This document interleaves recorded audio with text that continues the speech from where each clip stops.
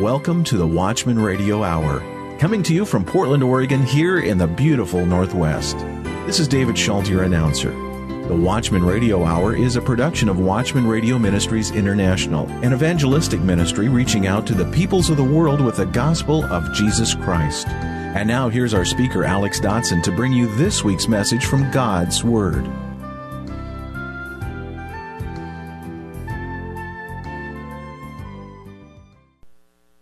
For our scripture reading today, let us turn to 1 Thessalonians chapter 1. 1 Thessalonians chapter 1. And we'll begin reading in verse 1. Let us hear the word of God. Paul, Silas, and Timothy, to the church of the Thessalonians in God the Father and the Lord Jesus Christ, grace and peace to you. Our Father in heaven, we thank you for the Bible that you've given to us. We thank you that it's your infallible word and that we can put our full confidence in everything that it says. And now, O Father, we pray that you will send forth your Holy Spirit in great convicting power. In Christ's name we pray. Amen. A popular teaching among evangelicals today is that the church will soon be raptured out of this evil world. Many believe that this can happen at any moment. Once the church is taken out of the way, a time of great tribulation will come on Israel and the world. Satan will have his day as all kinds of trouble come upon the earth during that period. And then after that period ends, the Lord Jesus Christ will return and begin his reign. Of course, we all believe as Christians in the second coming of Jesus Christ, and we look forward to that day with great anticipation. The whole New Testament points to that glorious appearing of the Lord when he returns. The problem with much of today's popular teaching about the end times is the low view and vision for the church in this age. It seems that so much of today's teaching gives us a very pessimistic view of the church as far as this age is concerned. It's as if the church will barely survive this age and go down in defeat, having to be raptured out of the way, leaving this world to Satan and his forces. However, this seems so contrary to the view of the Old Testament prophets and the teaching of the New Testament itself. Jesus himself said concerning the church in Matthew 16:28, "And I say also unto thee that thou art Peter, and upon this rock I will build my church, and the gates of hell shall not prevail against it." That is, Satan and all his forces will not be able to stop the church's forward momentum. It will be such a mighty force in the earth that Satan will not be able to stop it. How different is that view from today's popular teaching on the church? The church will wax weaker and weaker, and eventually only a remnant will remain and have to be raptured out of this evil world controlled by Satan. In other words, this popular view gives Satan the victory over the church in this age. One popular teacher puts it this way: all the prophecies that deal with the condition of the institutional church just before the coming of Christ portray it as a time of evil and apostasy. The believing remnant of the church will be snatched out of a Christ-rejecting world to meet the Lord in the air. Most of those who are left behind in the counterfeit church will become part of the man of lawlessness's one world religion and government. And yet, is there not a view of the church that is much brighter than this one that I've just read? It seems to me that there is, and that it's found throughout the Bible, especially in the prophets of the Old Testament and in the teachings of the New Testament itself. Our text today is 1 Thessalonians 1:1, which again says, Paul, Silas, and Timothy to the church of the Thessalonians in God the Father and the Lord Jesus Christ, grace and peace to you. The church is God's church. And if the church is God's church, He will carry out his purpose through it, and he will not allow it to go down in defeat in this age. God has a plan for the church, and he will carry it through. We must believe that. Now let us see in the first place that God established the church. It says to the church of the Thessalonians, in God. He established the Old Testament church. The church began in the Old Testament. God called out a people to be his own. The roots of the church are in Abraham, whom God called to be the father of his people. That calling was carried on through Isaac and Jacob, and then the people of Israel. Israel, as God's called out people, prepared the way for the Messiah who would come. We cannot separate the church from its Old Testament roots. It began there, and it continued on even unto the coming of the Messiah, for which the faithful remnant look forward to. Jesus refers to this Old Testament church in Matthew 8, 5 through 12. It says, when Jesus had entered Capernaum, a centurion came to him asking for help. Lord, he said, my servant lies at home paralyzed and in terrible suffering. Jesus said to him, I will go and heal him. The centurion replied, Lord, I do not deserve to have you come under my roof, but just say the word, and my servant will be healed. For I myself am a man under authority, with soldiers under me. I tell this one, go, and he goes, and that one, come, and he comes. I say to my servant, do this, and he does it. When Jesus heard this, he was astonished, and said to those following him, I tell you the truth, I have not found anyone in Israel with such great faith. I say to you that many will come from the east and the west, and will take their places at the feast with Abraham, Isaac, and Jacob in the kingdom of heaven, or the kingdom of God. But the subjects of the kingdom will be thrown outside into the darkness, where there will be weeping and gnashing of teeth. Now we can apply this verse to the future eternal kingdom, or it may also be applied to the gospel age itself, in which people from all over the world will come into the church and have fellowship with Abraham, Isaac, and Jacob, showing the continuity from the Old Testament church on into the New Testament church. Then let us see that God has established the New Testament church. Jesus and the apostles established this New Testament church. It was a continuation of the Old Testament church that had already been established by God long ago. And yet it was new in that it would be made up not only of the Jews, but from peoples all over the world. This was shown at Pentecost, when the Holy Spirit came to the New Testament church to equip it for its mission. When the Holy Spirit was poured out, the disciples immediately began to proclaim the gospel in many languages, showing that now the gospel would go out to all the world. Paul, as one of the apostles, went as a missionary to the Roman world, planting many churches. And among these churches was the Thessalonian church, to which he addresses his letter. They were the called out people of God. They now had fellowship with Abraham, Isaac, and Jacob, serving the same God and being a part of the same people of God. John Calvin writes on this passage, the church in God the Father and the Lord Jesus Christ. By these words, unless I am mistaken, he affirms that the church of God truly exists among the Thessalonians. This mark, therefore, is a proof of a true and lawful church. At the same time, however, these words inform us that we are to seek the church only where God is head and where Christ reigns. In short, there is no other church than that which is founded upon God, gathered together by the protection of Christ, and united in his name. It's God's church, for he established it. And William Hendrickson writes, it is certain, however, that the expression the Thessalonians indicates all the members of the church which had very recently been established in and was still in existence by virtue of its vital union with God the Father and the Lord Jesus Christ.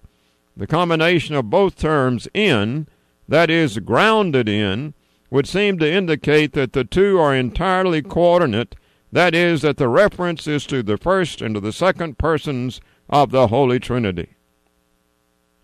And Leon Morris comments the following words, "In God the Father and the Lord Jesus Christ are almost certainly to be taken with the church. And they bring us the characteristic of a Christian church. Christians are not simply people who have heard about God and trust Him. They live in Him day by day, and all their deeds are done in Him." And then Matthew Henry writes, "The persons to whom this epistle is written, namely the church of the Thessalonians, the converted Jews and Gentiles in Thessalonica, and it is observable that this church is said to be in God the Father and in the Lord Jesus Christ. They had fellowship with the Father and His Son, Jesus Christ, as it says in 1 John 1:3. They were a Christian church because they believed in God the Father and the Lord Jesus Christ. The Gentiles among them were turned to God from idols, and the Jews among them believed Jesus to be the promised Messiah. All of them were devoted and dedicated to God the Father and the Lord Jesus Christ. To God as their chief good and highest end, to Jesus Christ as their Lord and mediator between God and man." John Gill comments on this Thessalonian church when he writes, "This church is said to be in God the Father. That is, they were interested in His love and free favor as appears by their election of God in 1 Thessalonians 1:4. And they were in the faith of God the Father as the Father of our Lord Jesus Christ, and in the profession of it, and so were distinguished from an assembly of heathens that were in the faith of idols, and not of the one true and living God. And especially as the Father of Christ, they were in fellowship with God the Father, and they were drawn by the efficacy of His grace to Himself and to His Son, and were gathered together and embodied in a church state under His direction and influence. He was the author of them as a church, and they were plants of Christ's heavenly Father's planting, not to be plucked up, and they were, as the Arabic version renders it, addicted to God the Father. They were devoted to His service. They had His word among them, which they had received not as the word of men, but as the word of God, and His ordinances were duly and faithfully administered among them and attended on by them." This church of the Thessalonians was not their church only, but it was God's church. He had brought it about, and He would preserve it. And so let us see in the second place today that God has preserved the church. Again, our text says to the church of the Thessalonians, in God the Father. He preserved it through early persecutions. The New Testament church was established in Jerusalem and spread out everywhere as soon as it began. And yet Satan did not sit by idly, but began almost immediately to persecute the church. There were wave upon wave of Jewish persecution. Up until the destruction of Jerusalem in 70 A.D., this was the primary persecution of the church, although Roman persecution had already begun. And then the great Roman persecutions tried to stamp out the church in the years and centuries ahead. There were 10 great Roman persecutions of the church up until the time of Constantine in the 4th century, who brought these persecutions to an end, and Christianity became the religion of the whole Roman Empire. And then God preserved His church through apostasy and false teaching. After the Jewish and Roman persecutions had ceased, another attack on the church came in coming centuries through apostasy and false teaching. And yet God was there preserving His church, and there were always those who were faithful to His word. And then He sends the powerful Protestant Reformation. Though the church had sunk into apostasy and false teaching and idolatry, God revived her through the powerful Protestant Reformation, through His servants Martin Luther, John Calvin, and other reformers. The church was reborn and continued on in a powerful way, exalting the Word of God and proclaiming it throughout Europe. The 16th century saw this great work of God take place. God preserved his church. It was about to die, but God raised it up in a mighty and powerful way. And then God sends revivals and raises up a great missionary movement. The Reformation continued to spread in the 16th and 17th centuries. And then in the 18th century, God sent mighty revivals, such as the great evangelical revival in England under John and Charles Wesley and George Whitefield, and the first great awakening in America under Jonathan Edwards and George Whitefield. These revivals shook the English-speaking world and empowered his church for what would begin in a tremendous way at the end of the 18th and the beginning of the 19th century in the far-reaching modern missionary movement led by William Carey and many others. The gospel spread out and went to places and nations that it had never gone before. And God sent forth further revivals in the 19th century to empower his church for this great work. And God continues to preserve his church today. Today the church is still here. The gospel is still being proclaimed.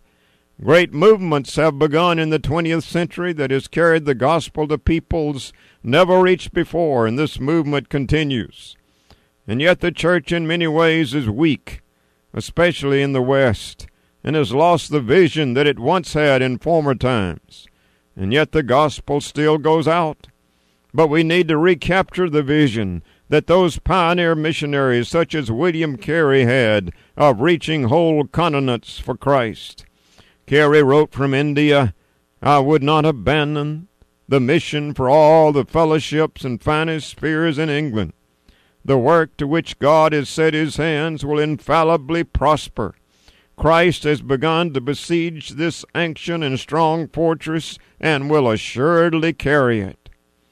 And after the first conversion in 1800, Carey and colleagues wrote, "He was only one, but a continent was coming behind him.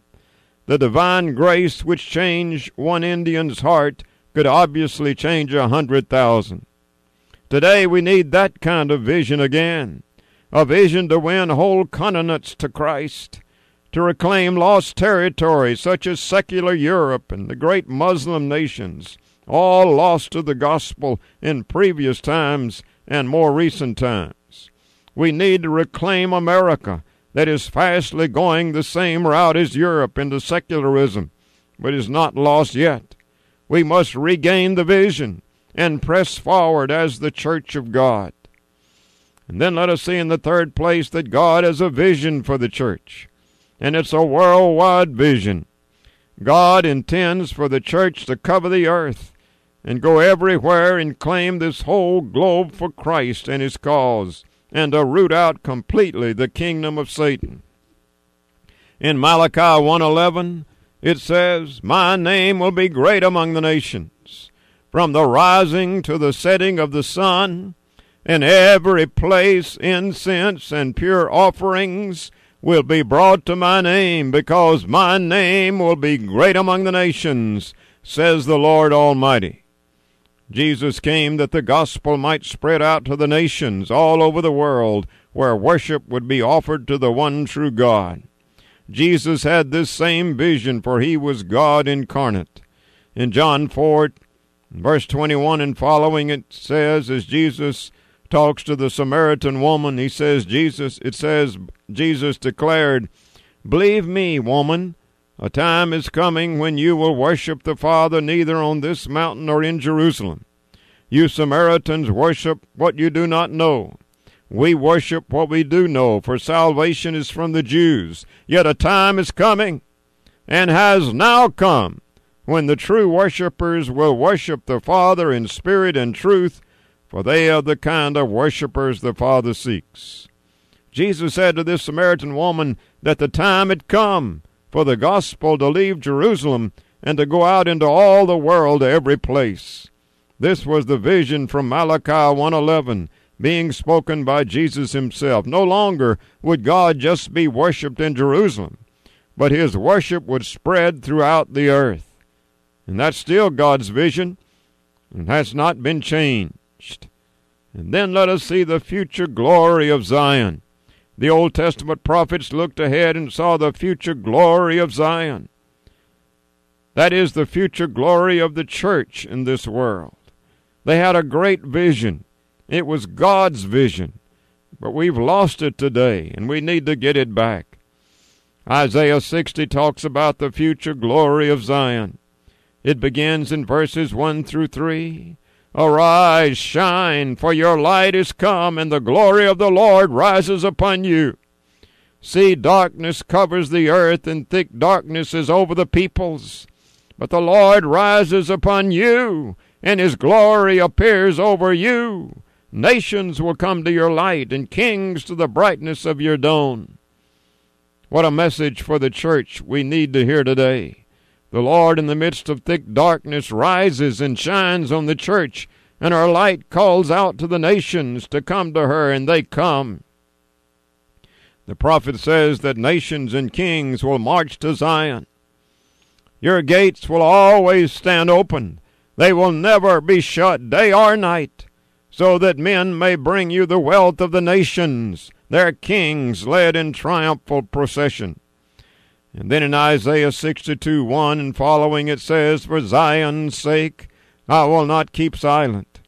For Jerusalem's sake I will not remain quiet, till her righteousness shines out like the dawn, her salvation like a blazing torch. The nations will see your righteousness, and all kings your glory. You will be called by a new name that the mouth of the Lord will bestow. I have posted watchmen on your walls, O Jerusalem. They will never be silent day or night. You who call on the Lord, give yourselves no rest, and give him no rest, until he establishes Jerusalem and makes her the praise of the earth. This should be our prayer for the church today. We should not be praying for the Lord to take the church out of this world in some soon-coming rapture, but we should be praying that the Lord will establish his church and make her the praise of all the earth. Jonathan Edwards published the life and diary of David Brainerd. In it, he records the great revivals that took place among the Indians in early America. Brainerd only lived a short time and died young. And yet he did a mighty work for God, and his life and ministry has inspired many missionaries who lived after him. During his last days, Edwards relates what he said about the future glory and prosperity of the church in this age.